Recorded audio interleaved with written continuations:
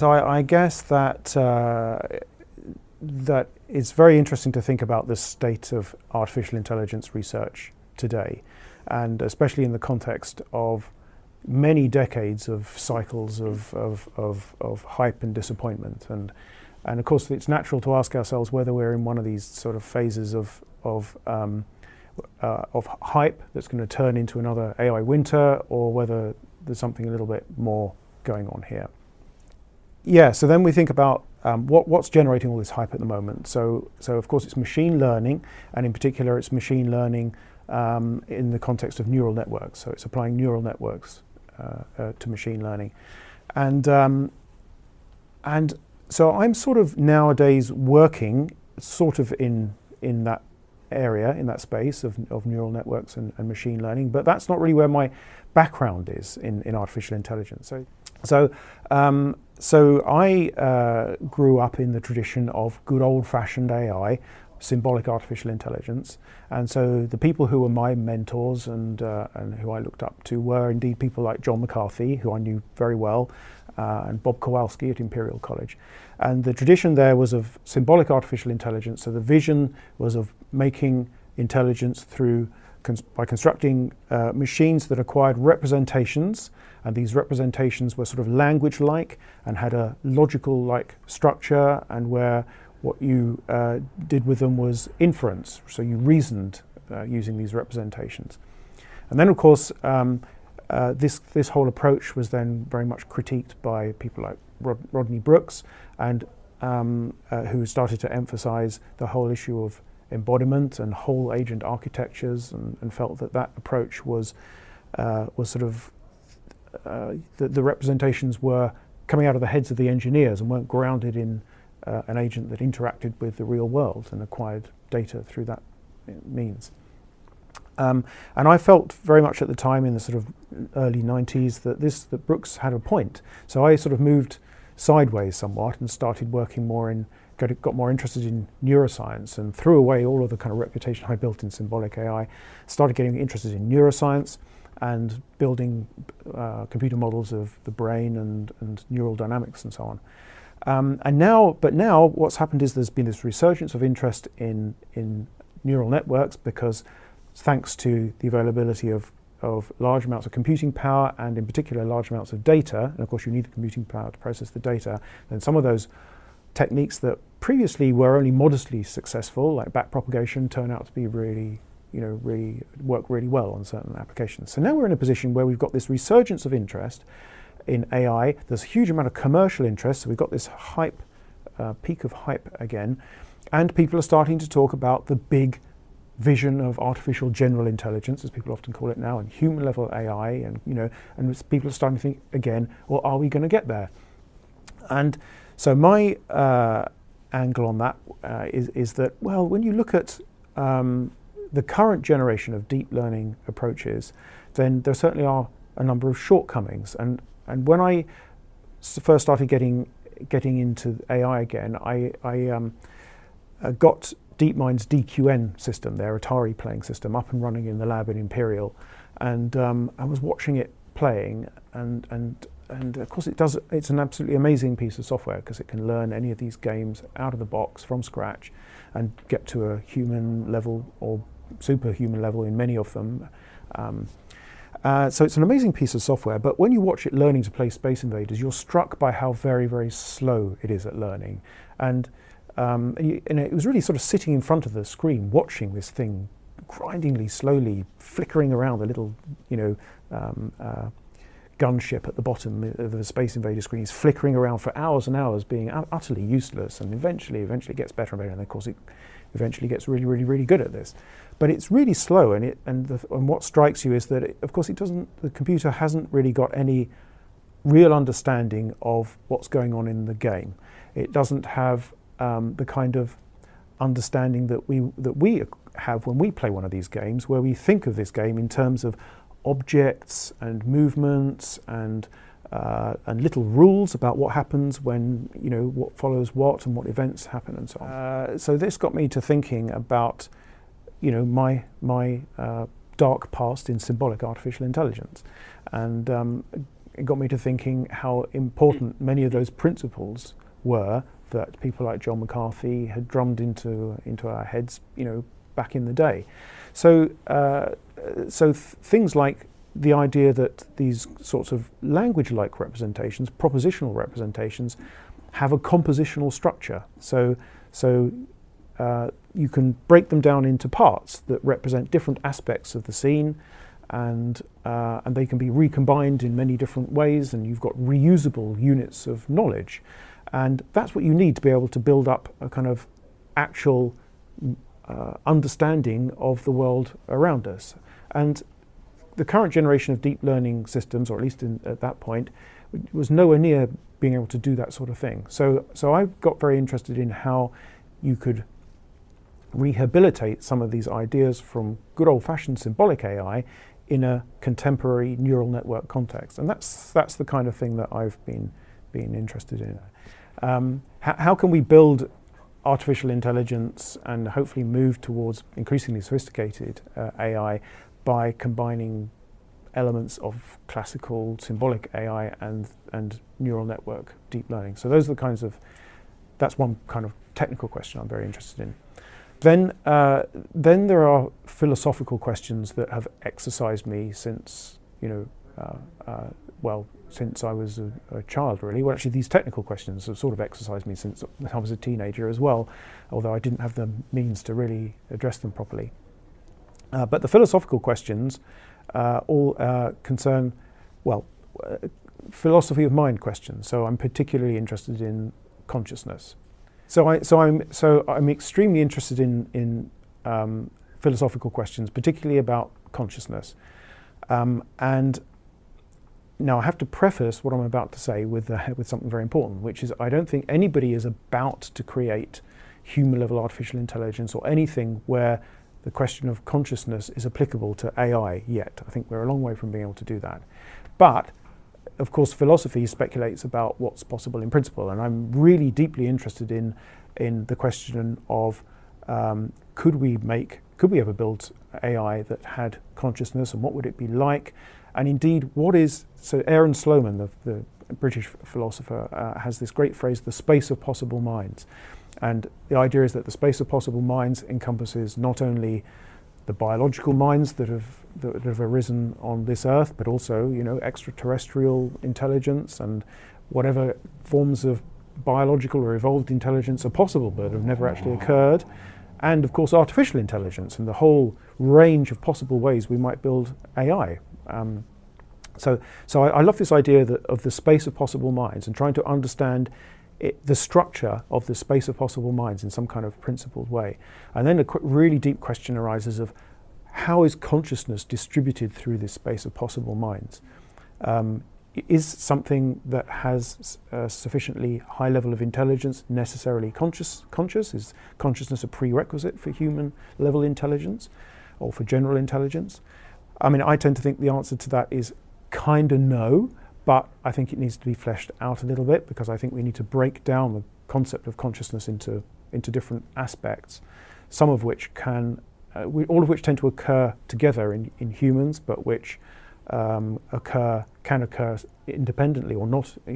Some subset of these can occur on its own in an artificial intelligence. So maybe we can build an AI that clearly has an awareness and understanding of the world. So we very much want to say, it's conscious of its surroundings, and yet doesn't experience any emotion, is not capable of suffering. So we can imagine building, I think, something that has some aspects of consciousness and lacks others. But then I'm very interested in some of these deep questions, like Chalmers' so-called hard problem of consciousness. How is it that it's possible for something that has experience to arise out of pure matter at all? Classical questions in the mind-body problem, essentially, in a slightly contemporary guise.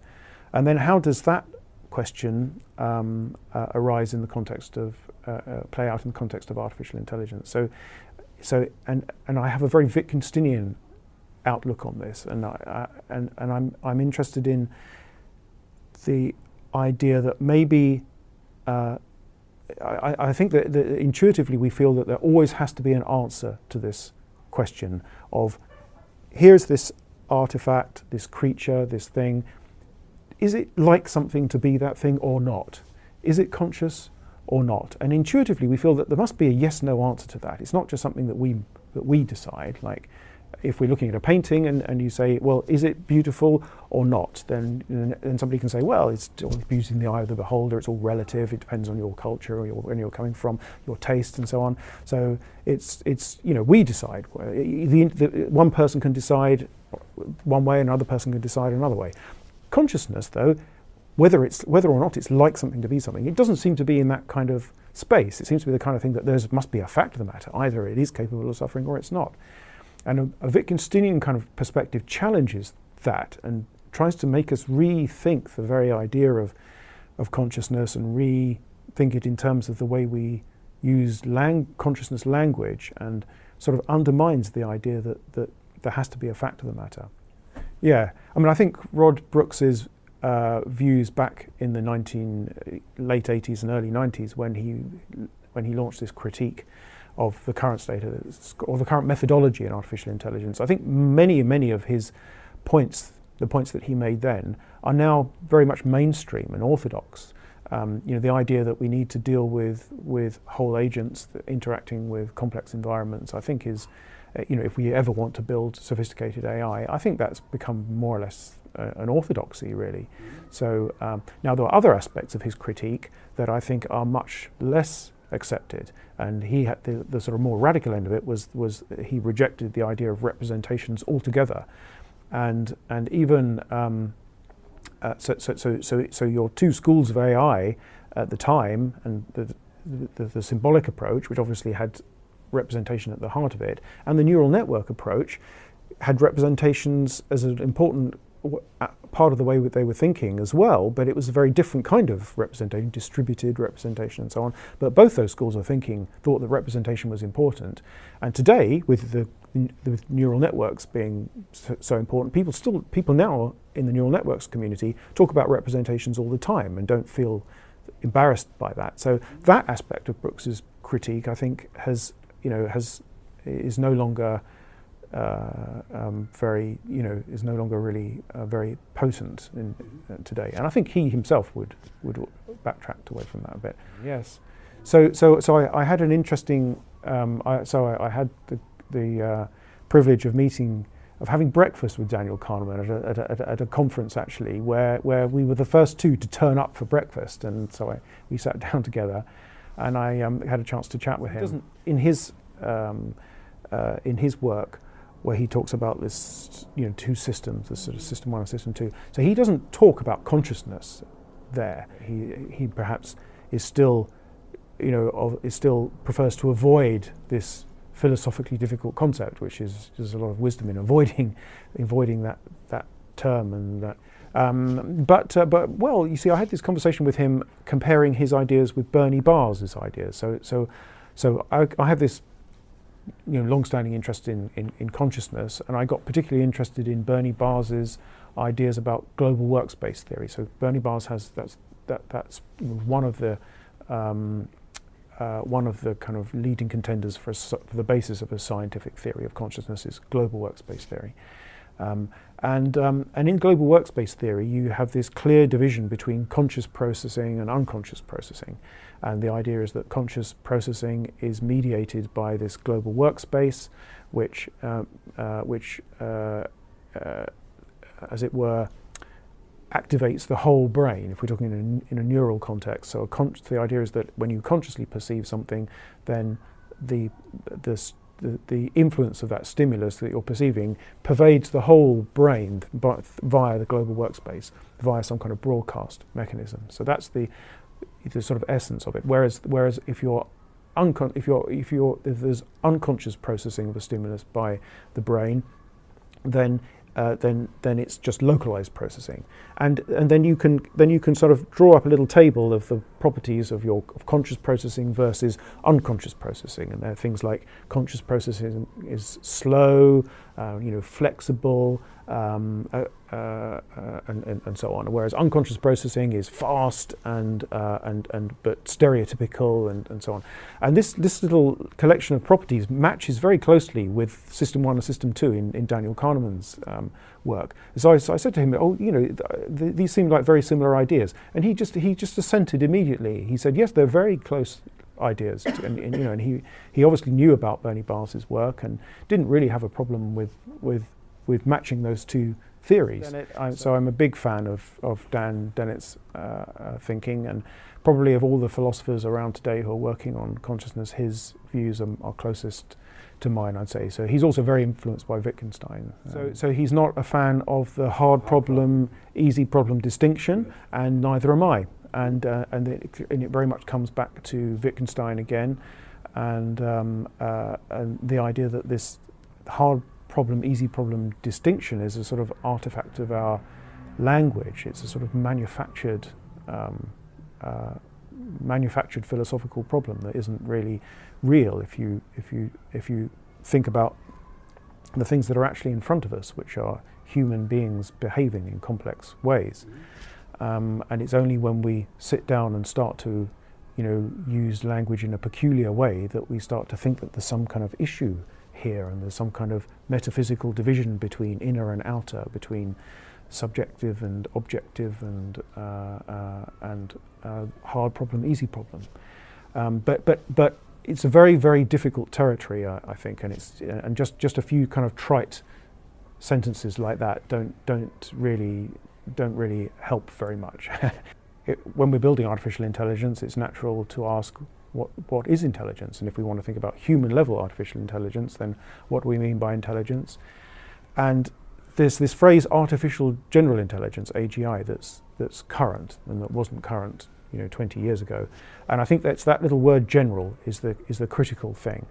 And generality is key, I think, to real intelligence. And so I'm happy to say that to venture a definition of intelligence, which is intelligence is the ability to solve problems and attain goals in a wide variety of environments.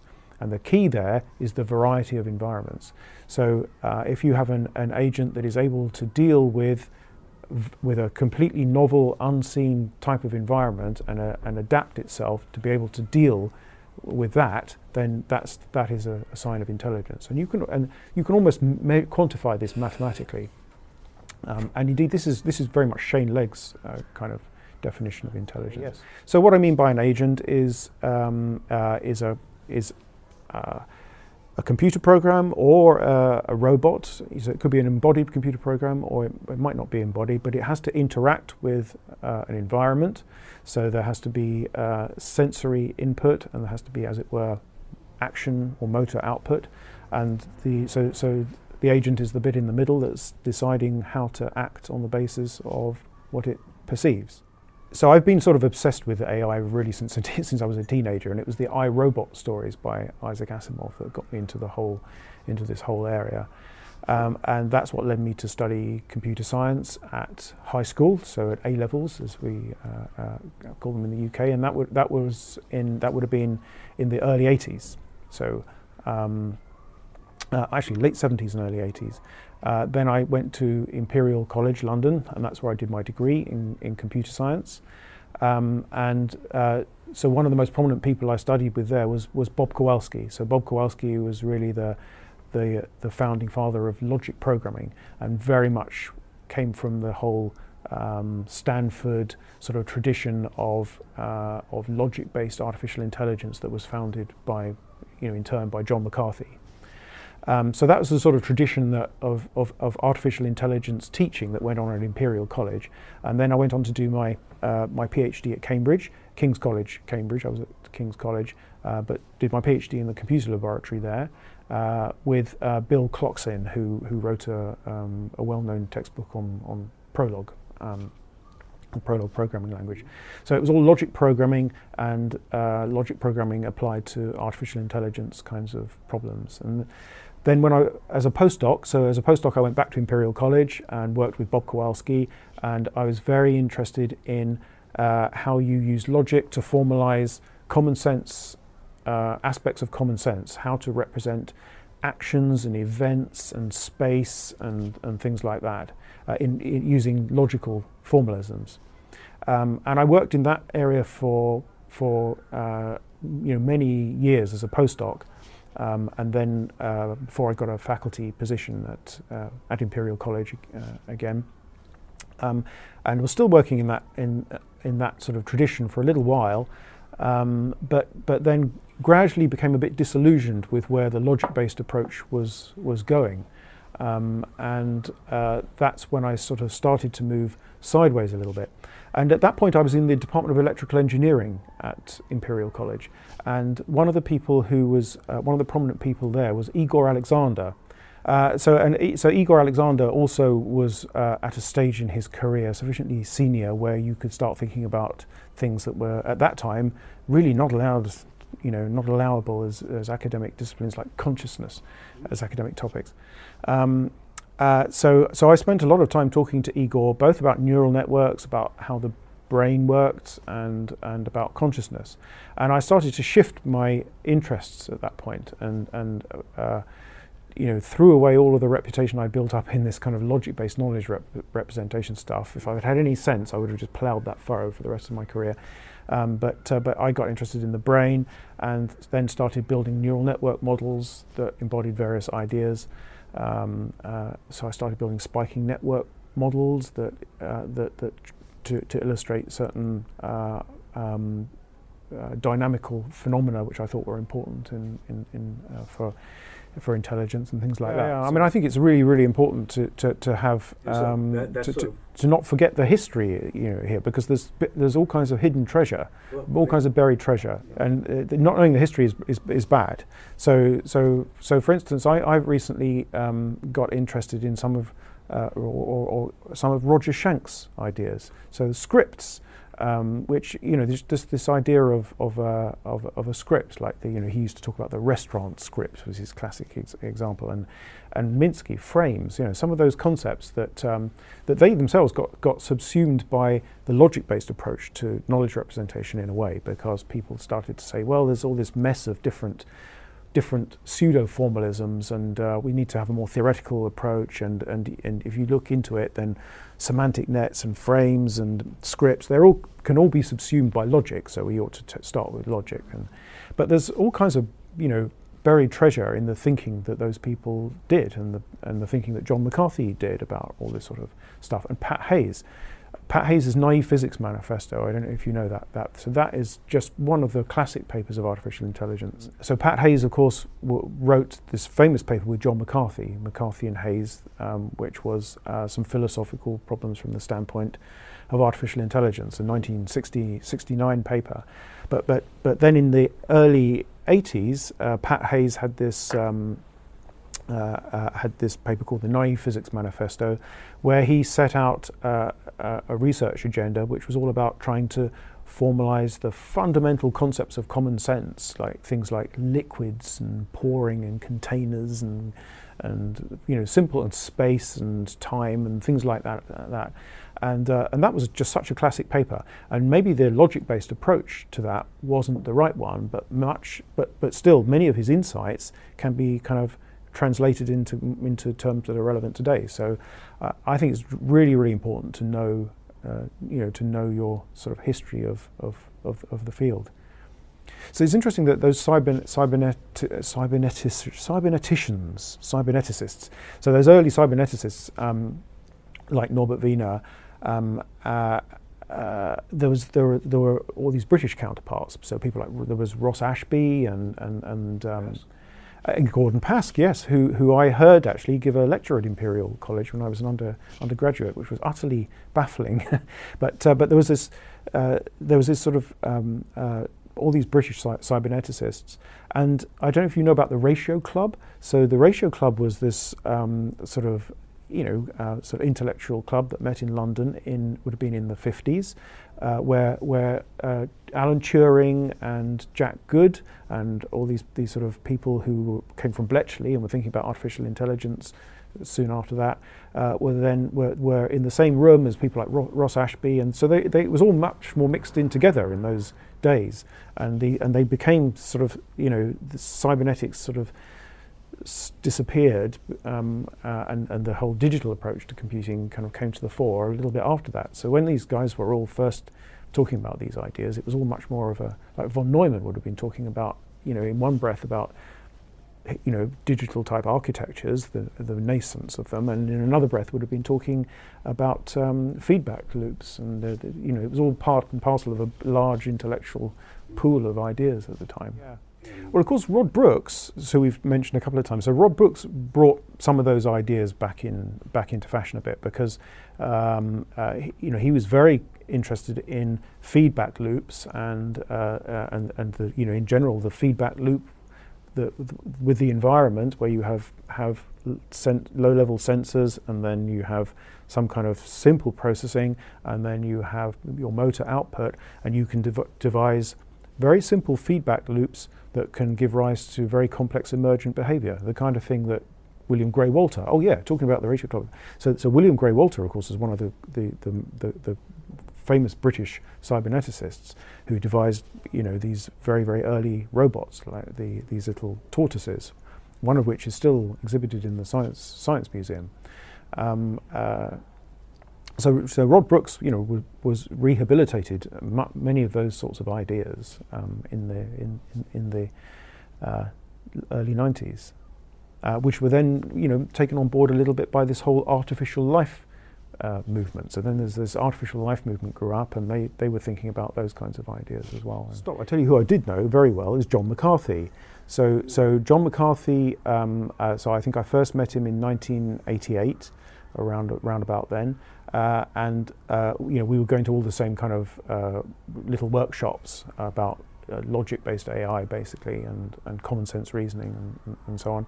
And I started meeting him at all these different places around the world, as you do, and I kind of got to know him quite well. And in fact, he invited me to Stanford at his expense, or at the expense of one of his grants. And I had a couple of visits to Stanford, which lasted a few weeks, where I was John's guest. So I knew him really pretty well. He even came to my house and things like that in the UK, and certainly has had a big influence on me as a role model of somebody who thinks outside the box. I think what people don't really appreciate is that the kinds of ideas that John had were really like crazy at the time, and so later in his career, it was very easy to see John as kind of like as representing the conservative end of AI. But you have to remember that when he first put these ideas out there, like he would have seemed like the crazy person, and so I've always felt that by abandoning John's kind of AI, which I did, I was being more John-like than the people who rigorously kind of followed his style of AI, because in a sense that's what I think that's the spirit of John McCarthy, is to kind of think outside the box. And whenever if you knew him well and you spoke to him a lot, he would always come up with like the crazy example that would just shoot down your whole theory, and that you would never have thought of. Some crazy example of human behavior or cognition or thinking or something, and it really got you into this habit of like thinking of the out of the box examples and counterexamples and ways of thinking, and so to my mind, John was a great inspiration for me.